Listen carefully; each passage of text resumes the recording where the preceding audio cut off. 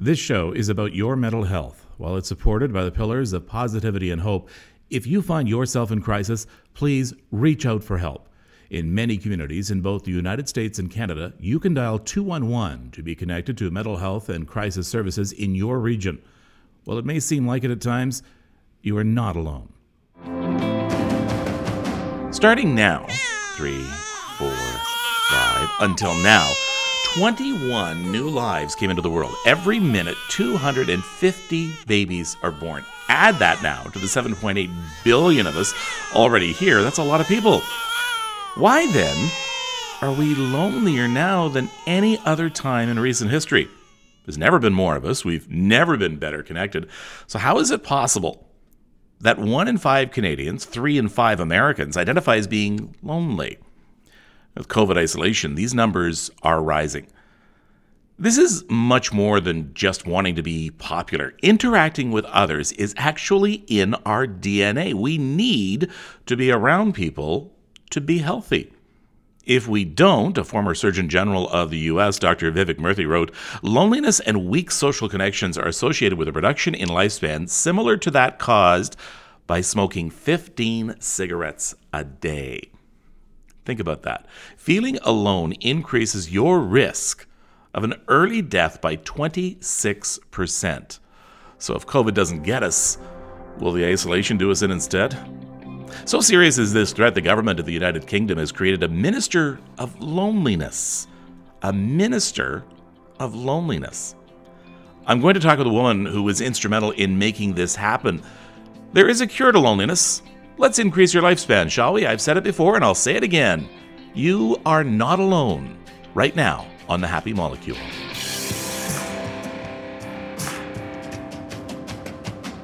Welcome, everybody. Throughout December, we're working on beating holiday depression. Loneliness is a formidable enemy, never more than this Christmas season. Many people, sadly, will be separated. When I was looking into loneliness, it's very hard to quantify loneliness. It's very abstract. So I'm looking at different definitions. I found this on Wikipedia. It's actually the very first line. It describes it perfectly. Loneliness is an unpleasant emotional response to perceived isolation, social pain.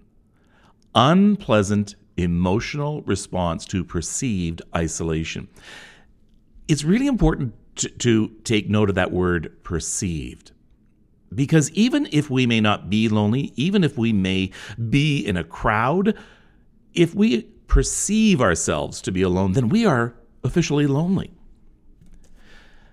Let me tell you a story. During the summer of 2015, a rookie British MP, Jo Cox, was making a name for herself for bringing divided communities together, essentially working to make her constituents less lonely. A year later, though, she would be dead, shot and stabbed by a right-wing extremist. Carrying on her legacy, her husband Brendan and her sister Kim Ledbetter lobbied the government to create a ministry of loneliness. And in 2018, it indeed happened. The Jo Cox Foundation was formed. They have declared war on loneliness. As you will hear, Kim reveals she has still not processed her sister's death, but she doesn't want it to be in vain. She speaks with me from her home in West Yorkshire. Oh, Kim, I adore your sister. I didn't know her, and now doing the research on her, I just think she's fantastic. Oh, thank you very much, Kevin. That's really lovely to hear. Yeah, she was a very special person in lots of different ways. Tell me a little bit about Jo Cox. So Jo was my older sister, which nobody believed because she looked so young, much younger than me. But we were best of friends growing up. We did everything together, whether it was BMX cycling or fame dancing or going to the Girl Guides or whatever. And Jo was really just one of the nicest, kindest people you could hope to meet. And I know people say that when people pass away, but she really was. She was dizzy and a bit forgetful and thoughtless on occasions because she was always thinking about the big picture rather than some of the day-to-day things that we have to think about.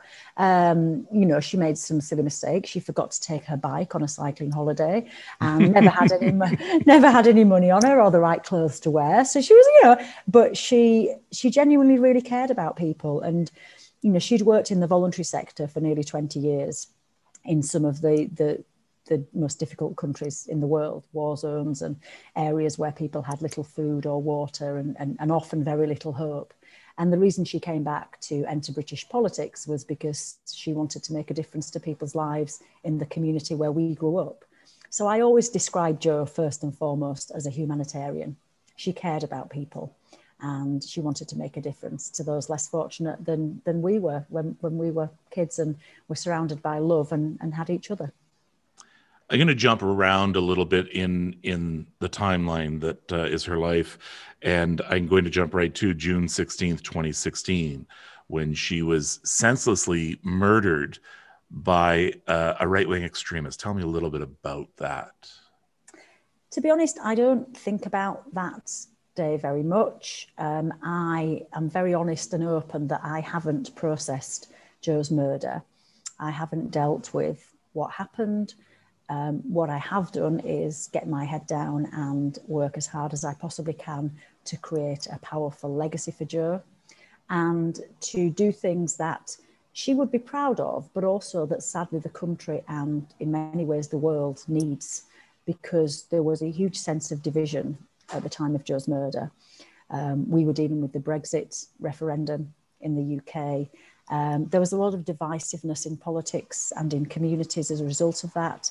And sadly, in the last 4.5 years, we've seen some of those issues get worse. Mm-hmm. And then obviously this year, we've ended up in the middle of a global pandemic. So I think my way of coping, or you could argue my way of not coping, has been to really channel my energy into doing all this fantastic work that I know Jo would be extremely proud of. And surrounding myself with wonderful people who have kept me and my parents going in that way. So that's, like I said, been my way of coping. But I do feel that, Jo's murder had a really profound impact on not only our local community, not only the UK, but around the world. And the fact that a young woman going about her daily work, trying to help people, could be taken in such a brutal way, I think resonated, as I say, globally. The tributes that came in for Jo from across the world were hugely moving and heartwarming, and I have a whole loft full of remembrance cards and books of condolence from literally all over the place. So I'm not sure if that answers the question, but that's probably as able as I am to sort of talk about that time. I guess what I'm trying to find is the connection between this senseless death and moving towards having a minister of loneliness. Yeah, so the work that Jo had started on loneliness came as a result of knocking on doors when she was campaigning. And what she observed was that lots of times people wanted to speak, but they didn't particularly want to speak about politics. They just wanted to chat, and they saw this lovely young woman who was very happy to have a nice conversation, and they embraced that and really got something positive from it. And I think that was sort of the first thing that triggered Jo's interest in the issue. Plus, she had her own personal experience. As I've said, when Jo and I were children, we were very, very close. And then when Jo went to university, she went to Cambridge University, a very, very high-profile university in the south of England. And as a northern working-class girl, she found it really difficult. And this was the time before mobile phones, before email, and she was really lonely for her first year there particularly. I was equally very lonely up here in West Yorkshire without my big sister. And she'd got that personal experience to draw upon. She then had these conversations with local people. She started to dig a little bit deeper and did some research, working alongside organisations who work on loneliness, and found that this is a fairly big problem. And it's a fairly big problem for quite a broad range of people. We have the stereotypical older person living on their own who we might think would be susceptible to loneliness. But actually, we're all vulnerable at various different times in our life. Particularly when changes happen in our lives, we're all vulnerable to feeling lonely and isolated. So she set up the Jo Cox Commission on Loneliness on a cross-party basis, so cutting across the political divides, as Jo liked to do, as we like to do as an organisation. So she worked with a Conservative politician, Seema Kennedy. And then after Jo's murder, SEMA wanted to continue this really important work. So she approached Rachel Reeves, who was a Labour politician, a friend of Jo's, and basically cajoled Rachel into continuing this fantastic work on loneliness. And between the two of these wonderful, amazing women, they pulled together, along with our CEO of Jo's Foundation, Iona Lawrence, who does a huge amount of brilliant work on connection, and working with all the amazing organisations who were already working on loneliness and isolation, pulled together this amazing coalition of organisations. And by lobbying government, by doing the research, they ended up with the world's first ever Minister for Loneliness. Again, this was a brilliant lady called Tracy Crouch, and the world's first ever government strategy on loneliness. And, you know, since then, it has been amazing, Kevin, to see the amount of work that has been done in the UK and beyond on this really important subject. And I'm incredibly proud that that's been done, a lot of it in Jo's name. The riding that she represented, Batley and Spen in West Yorkshire, had a large number of immigrants, as many ridings now do in the UK. And a lot of people remember her for her maiden speech in the House, which came almost a year to the day of her murder. So this was June 15th, 2015, and she had some very, very wise words to say. Let's have a listen. Thank you, Mr. Speaker. It's a great privilege to be called to make my maiden speech. Many honourable and right honourable members will lay claim, I'm sure, to their constituencies being constituencies of two halves or numerous parochial parts. I am another in that respect, and Batley and Spen is very much that kind of constituency, and it's a joy to represent such a diverse community. Batley and Spen is a gathering of typically independent, no-nonsense, proud Yorkshire towns and villages. Our communities have been deeply enhanced by immigration, be it Irish Catholics across the constituency or Muslims from Indian Gujarat or Pakistan, principally from Kashmir. And whilst we celebrate our diversity, the thing that surprises me time and time again as I travel around the constituency is that we are far more united and have far more in common than that which divides us. So that amazing words, wise words, and immigration once again tends to be dividing a lot of communities around the world. And yet she hit the nail on the head. There's more in common than what divides us. And I love how she says that life in Batley and Spen has been enriched by immigrants. Yeah, I mean, that maiden speech is so moving and indeed so powerful. And you're absolutely right. It encapsulates the area where we live, but it does so in a really positive way. Mm-hmm. And, you know, viewing something which many people sadly see as a negative thing, as a really positive thing. And it is a really positive thing to live in a diverse community. And I think that the expression more in common has come to resonate as something of a beacon of hope in difficult times in these past few years. Among those, though, reporting loneliness, a large number are immigrants around the world who, first of all, they're away from their home. Second of all, in a lot of their communities, they can be ostracized, victimized, just adding to the loneliness. Yeah, absolutely. And this is the thing about loneliness, you know, as I alluded to earlier, it can affect any of us at any time in our lives. And it can affect particular groups in particular, whether that's people with disabilities, people who are immigrants, people who are carers. You know, there's lots of different groups that can be affected. And you're absolutely right. If you come to a new country where you don't know anybody and you don't have a support network and you possibly don't speak the language, what a lonely place to be. And that's why it's really important that we are strong communities who can embrace newcomers and support newcomers in a way that makes them feel welcome, but also makes them then able to contribute to the community.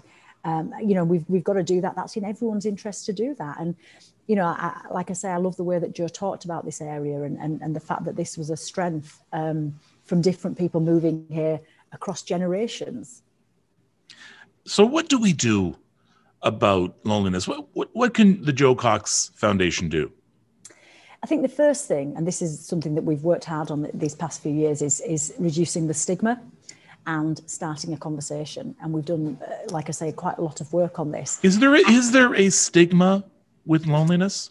And certainly when we started doing this work a few years ago, there was a real feeling from people, you don't want to put your hand up and say, I'm lonely. You know, I think there was a real, problem with saying that. And, people would talk about it in the third person, or people who are lonely, but actually they were really speaking about themselves. But it was an embarrassment to say that you were lonely, because I think there's something around loneliness that there's an assumption, well, you don't have any friends. And that's not the case. This is just about the depth of connection that you have with other human beings. And it's about the quality and the quantity. So again, you can have people who've got loads of friends and meet lots of different people, but are not getting their emotional needs met. And that can feel really lonely. Equally, you can have people who have got maybe a smaller number of people in their network, but are actually having their needs met emotionally from those individuals. So it's looking at loneliness in the round, really, in terms of quality and quantity of connections. And again, it's not the same as being alone. I think that's the other thing that people sometimes assume. It's absolutely fine. If you live on your own and you want to spend time on your own, that's a really positive, healthy thing often. But that's not the same as living on your own and really needing more human connection. So I think there is a stigma, but I think we are moving forward on that. And you know what? I've never really, when you think about loneliness, you just think about loneliness, period. How do you solve loneliness? Make someone go out and talk to somebody. But then I look at your website and I look at some of the news releases. I never realized how many different issues are connected to loneliness. Look at this. Okay, now I'm looking at some of your press releases. So hidden loneliness, exploring the isolation caused by violence against women and girls. Make misogyny a hate crime. Let me see. Protecting the 0.7% overseas aid budget. Women's equal participation in peace and security. And it goes on and on. Genocide in China. These are all part and parcel of loneliness. Yeah, I mean, we do a lot of work through the foundation, and we try and tackle a range of issues, as you've shown there. Yeah. We do an awful lot of stuff on women's empowerment and violence against women and girls, women in public life. But you're right about loneliness being something of a thread through many of these issues. And I think it's really important that we acknowledge that, and we see the links with loneliness and lots of other problems. I mean, we set up an organisation through the foundation this year because of lockdown and the pandemic called the Connection Coalition. And the Connection Coalition is partly about addressing loneliness and isolation, but we have two other key themes as well. One is grief and bereavement, and the second is mental health and well-being. Because I think you can't look at loneliness and isolation without looking at a range of other issues as well. Why do people feel lonely? And also what triggers that loneliness? And it's complex. It's far more complicated than you might initially think. And I think the good thing about that is there's lots of different ways to tackle it, depending on which group of people we're speaking about, depending on what has started people feeling lonely. There's a range of solutions, and that's the good thing. It's interesting, because you speak a lot about women, and a lot of studies, and just looking up some here right now, are saying that, yes, women are more prone to loneliness. They're still trying to figure out exactly why, but one of the reasons they feel may just be the social habits of men and women. Women tend to be more outgoing and social than some men. Yeah, I think it varies. I mean, there is a slight gender imbalance from what I can remember about the statistics, but I think it's also important to say that men can feel lonely too. And I think we've seen a huge amount of work done, certainly in the UK in recent time, on men's mental health and well-being. And I think this is a really important piece of work. Men's suicide, particularly amongst young men in this country, is a worrying statistic. And that's something else that Jo had found when she'd done her research. We have to look at, this across both genders, rather than focusing on just women. I think we have to do both. But again, I think it depends less on gender, more about what's going on in your life. So again, if you are a single mum who's gone home with a baby, there's a lot of research around single mums feeling very lonely, because often their only connection with another human being can be their baby. So they're lacking those deeper adult connections. But I think, again, if you're an unemployed young man, and sadly, there's going to be quite a lot of those in the coming months, that can be a very lonely place to be. Indeed. And I mean, it can simply start as loneliness. Loneliness can lead to depression. Depression can lead to mental illness, can lead to heart disease. And as your studies are finding out, can actually be connected to extremism. Yeah, this is the thing, isn't it? The loneliness might be the starting point, but it can lead you down very dangerous paths and very worrying paths. And you're absolutely right to make the link between mental health and well-being and physical health and well-being. One of the statistics that gets used a lot is, being lonely for a prolonged period of time can be as bad for your physical health as smoking 15 cigarettes a day. Now, that's bonkers, isn't it? That when you think about it, but this is not just about mental health, which is clearly a huge part of it, but there's the physical impact as well. There's all sorts of statistics around people going to their doctor, using NHS services in England, using medical services. And really the underlying problem is loneliness. A lot of wasted doctor's appointments by people who really just want someone to speak to. So that's one side of it. And then, yeah, I guess the real dark side of that is the link to extremism, which, again, sadly, because so many have been stuck at home in recent months, there's a growing rise in right-wing extremism, particularly amongst young men who are on the computer, being subject to influencers which really are not going to do them any good or society any good. So that is also a real worry. Yeah, in fact, that is one of the chief methods of recruiting for extremist groups, is that they target young men, especially out there. Hey, you lonely? You need some friends? Nobody seems to understand you. We do, and we're your pals. And there's a camaraderie. It's a social club.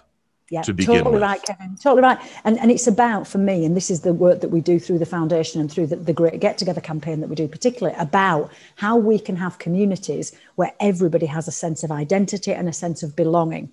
Because if we don't have communities where young people have that, extremists will give them that identity. And it's the same for right-wing extremism and Islamist extremism. This is your home. Come to us. We'll make you feel loved. We'll make you feel cared for. And actually, that's not what the agenda is at all. So I think the way to tackle this, certainly from our perspective, is looking at how we can build strong, compassionate, well-connected communities. It's time for the Me Three. And that, of course, are the three items, three things. I always ask my guests to come up with three simple things people can do to improve their mental health, in this case, to combat loneliness. 1, 2, 3. However, Kim, this is unprecedented in the history of this podcast. Yes, I know we're only a few episodes in, but you don't have a Me Three. You have a Me Five. 5 things people can do. Where does that come from? Greedy English woman. Yes, what it is, we've got the Great Winter Get Together campaign that we have just launched, actually, here in the UK, but we'd love people in Canada to get involved as well. And we've got a 5-week campaign which takes us through the Christmas period and into the new year. And it's 5 ways that people can reach out and connect and try and face loneliness together, one connection at a time. So each week has got a theme. So week 1 is about saying thank you. And we're encouraging people to say thank you to people who have helped them this year, particularly during lockdown and through the pandemic. So that might be by sending a thank you card. It might be by writing a thank you letter. It might be by a lovely gesture of buying someone who's helped you a bunch of flowers or something like that. So that's the thank you. And this is something that a lot of my guests talk about, and that is gratefulness. It goes a long way to mental health, to good mental health. Yeah, absolutely. Showing your appreciation. And I think there is also something equally as powerful in saying thank you as being thanked. I mean, the sense of satisfaction that you get from just saying, do you know what, you've really helped me today. I think that's a really powerful thing to do as well for the person as well as the person that they're thanking. And sometimes people don't expect it to. And even for some of the small things, because I know I've been on a transit bus, and I've noticed the driver greeting every single person with an individual greeting as I'm riding along. And it made my day more pleasant. I'm sure it made their day more pleasant. So you know what I did? I called the bus company, and I told on them. but I said this made a difference, and they said, we don't get that very often. We get people complaining. And that. So they were thrilled with it. He was thrilled with it. It went a long way, more than I expected it to. It makes a huge difference. I had a similar experience recently. I've just moved house and I had to go to the solicitors for something, and they were absolutely brilliant in how they dealt with this thing that's needed sorting out very quickly. And I said to the solicitor, I said, can you please just pass on to your staff how amazingly helpful they've been? And he actually said to me, Kim, can you just come and tell them yourself? At the moment, all they're getting is abuse from people who are frustrated because things are taking so long. So I said, look, thank you so much. I put some money on the counter. I said, go buy everyone some chocolates. And, but the sense of satisfaction that gave me by doing that, I came out feeling all warm and fuzzy. And that's wonderful, isn't it? And like you say, we're very quick, particularly in the UK, we're very quick to complain and moan.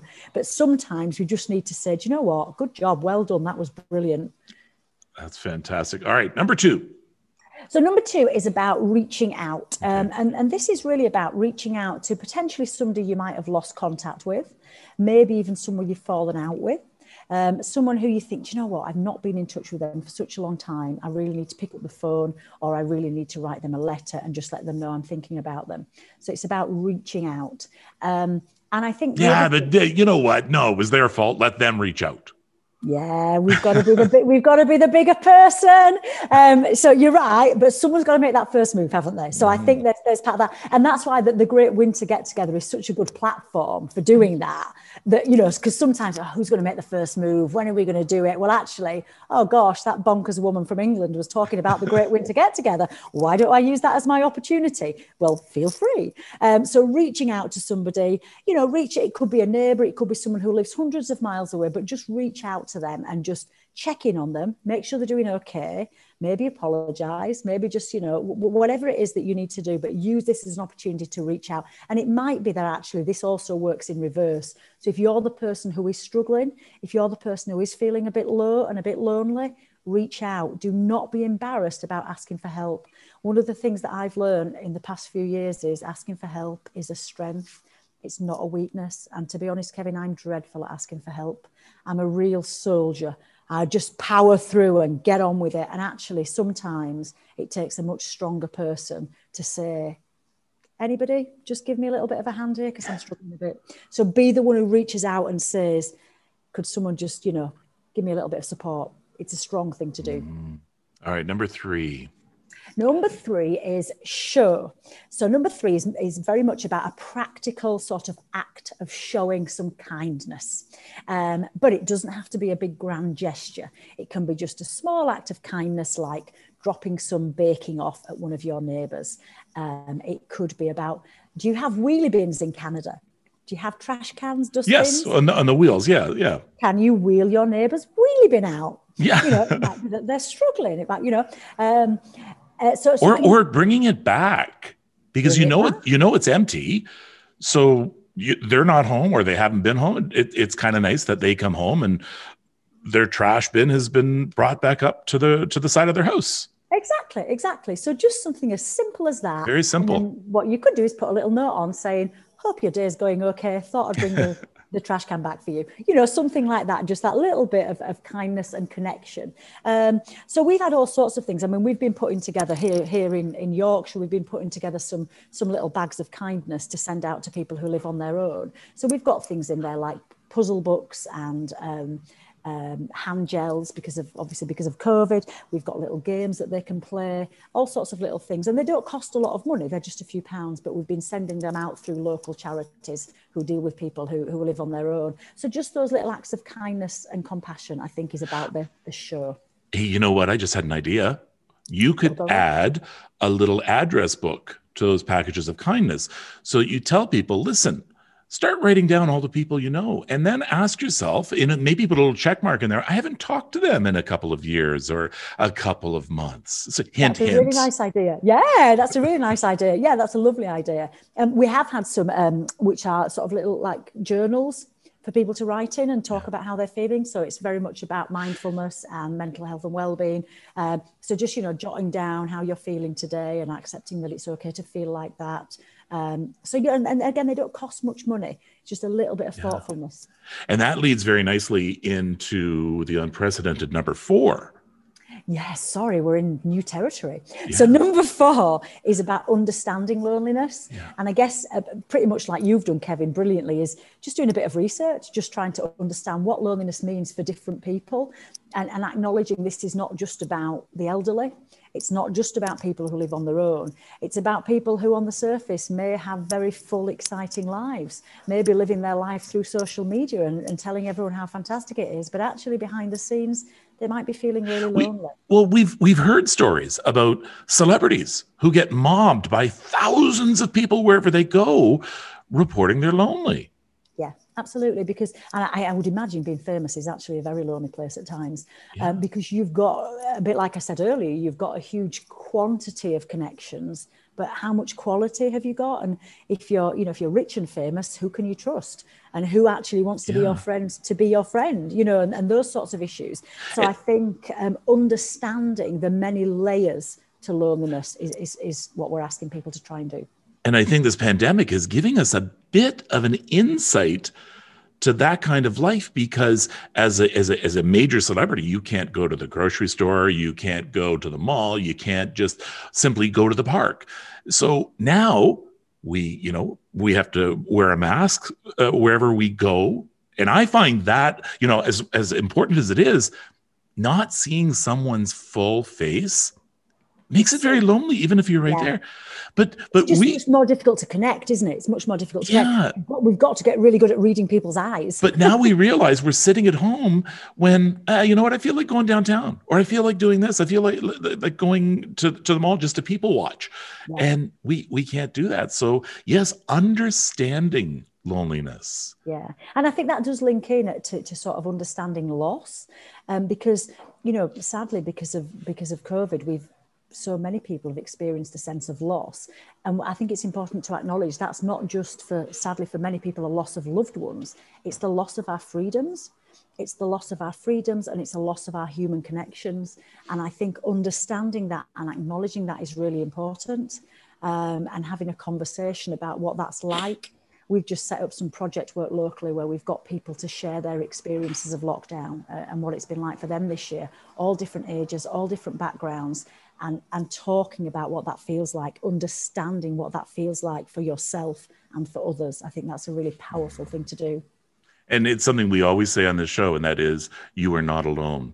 And I think once you start understanding loneliness, researching it and looking into it, you'll realize, I guess I'm not the only one. And just that little bit less lonely now. I'm just a little bit less lonely now because I know I'm not the only one. Yeah, absolutely. Totally agree. All right, hurry up. Number 5, go ahead. Number 5 coming in. The last thing about our Great Winter Get Together campaign is help. And what we mean by this is helping out within your community, and potentially doing that through volunteering.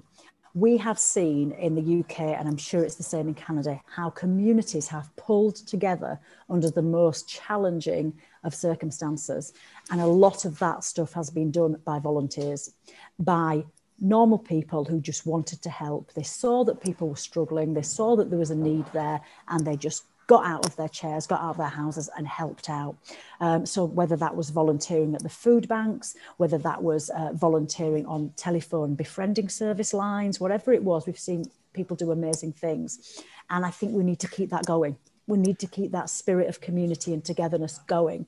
And what I've learned in the past few years, having come into the charity sector as a result of Jo's murder, is that there are some amazing organisations and groups doing amazing things, but they always need more volunteers.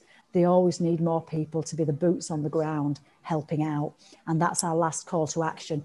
Don't let the Great Get Together end at the end of the campaign. Keep it going by helping out in your community. Yeah, and I know for a fact that crisis lines are overwhelmed and they're begging for volunteers. The reputable crisis, well, they're all, the crisis lines will provide you with training, with support. And I think it also will help if you are lonely, feeling detached, it will help change that. and you can share your successes, hopefully, with others. We hear time and time again, whenever I've talked to someone regarding suicide, and that most people who are talked off the ledge, if you will, say the same thing. Why did you come back off the ledge, after someone had talked to them? Say, because that person just listened. They just listened. That's it. That's a really important point is listening, and we don't do enough of it. Listening and empathizing, I think, are two things that are so important, whether we're talking about loneliness specifically or whether we're talking about broader mental health. We're very good at pausing, waiting to speak, and that's not the same as listening. Yeah. So we need to listen to what someone is telling us. We need to understand and empathize about their situation.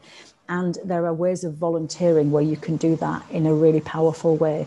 And you're absolutely right. You need appropriate training if you're going to do this in a very serious way. But, it could also be, like I say, about food distribution. It could be something a bit more practical in a volunteering capacity. There's lots of ways you can get involved in your community. But yeah, listening, you're totally right, Kevin. We all need to do a little bit more of it. JoCoxFoundation.org. That's JOCOX, JoCoxFoundation.org. How can people help you guys out?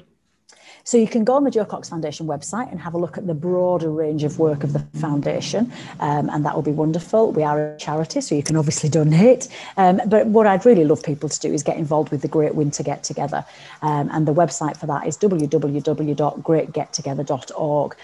You can sign up. I would love people in Canada to sign up and tell us what they're doing for the Great Winter Get Together this year, whether it's saying thank you to someone, whether it's reaching out, whether it's learning more about loneliness, or these acts of kindness and compassion that we've been talking about today. You can go on the website and share your story, sign up to be involved in the campaign. That would be absolutely amazing.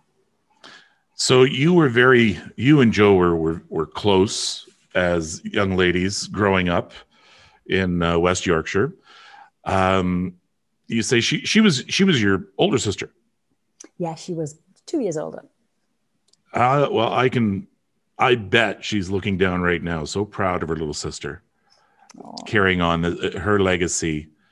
And I wish you well. And I encourage people to go to JoCoxFoundation.org. And if nothing else, just to learn a little bit about Jo. Thank you very much, Kevin. That's really wonderful. Yeah, I mean, I don't always get it right. I'm doing my best, as most of us are, aren't we? I think the other thing that keeps me going is Jo's children. She's got a little boy and a little girl who are just the most wonderful human beings. And I think, hopefully I'm making their mum proud, and I'm hopefully making them proud as well.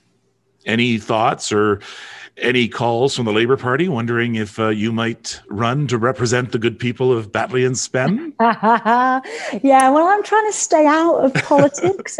Everything we do is political, isn't it, with a small p. I'm kind of staying out of that, but never say never. Thank you, Kim. Thank you very much, Kevin. You notice recurring themes when it comes to any topic dealing with our mental health. So for loneliness, as in good mental health, reaching out to others, even when you don't feel motivated to. Also, watching out for each other. Think of it like quitting smoking. It can be tough to do, but you will live longer and healthier when you make it happen. We continue to battle holiday depression all December here on The Happy Molecule. One way to do that is by giving. I encourage you to donate to my partner, Holiday Helpers, an organization that provides a Christmas to needy families. More than 700 families this year will get presents, needed clothing and household items, food for Christmas dinner, and a fully decorated Christmas tree thanks to your generosity. I hope you consider making a donation at holidayhelpers.org. Until next time, take care of yourself and take care of each other. Please consider subscribing to this podcast and also check out The Happy Molecule Extra at thehappymolecule.com. There you'll find a link to a video version of this episode, be able to join the conversation about mental health, learn about our Facebook Live show, and get a preview of upcoming episodes. You can email us at thehappymolecule@gmail.com. I'm Erin Davis, wishing you good mental health.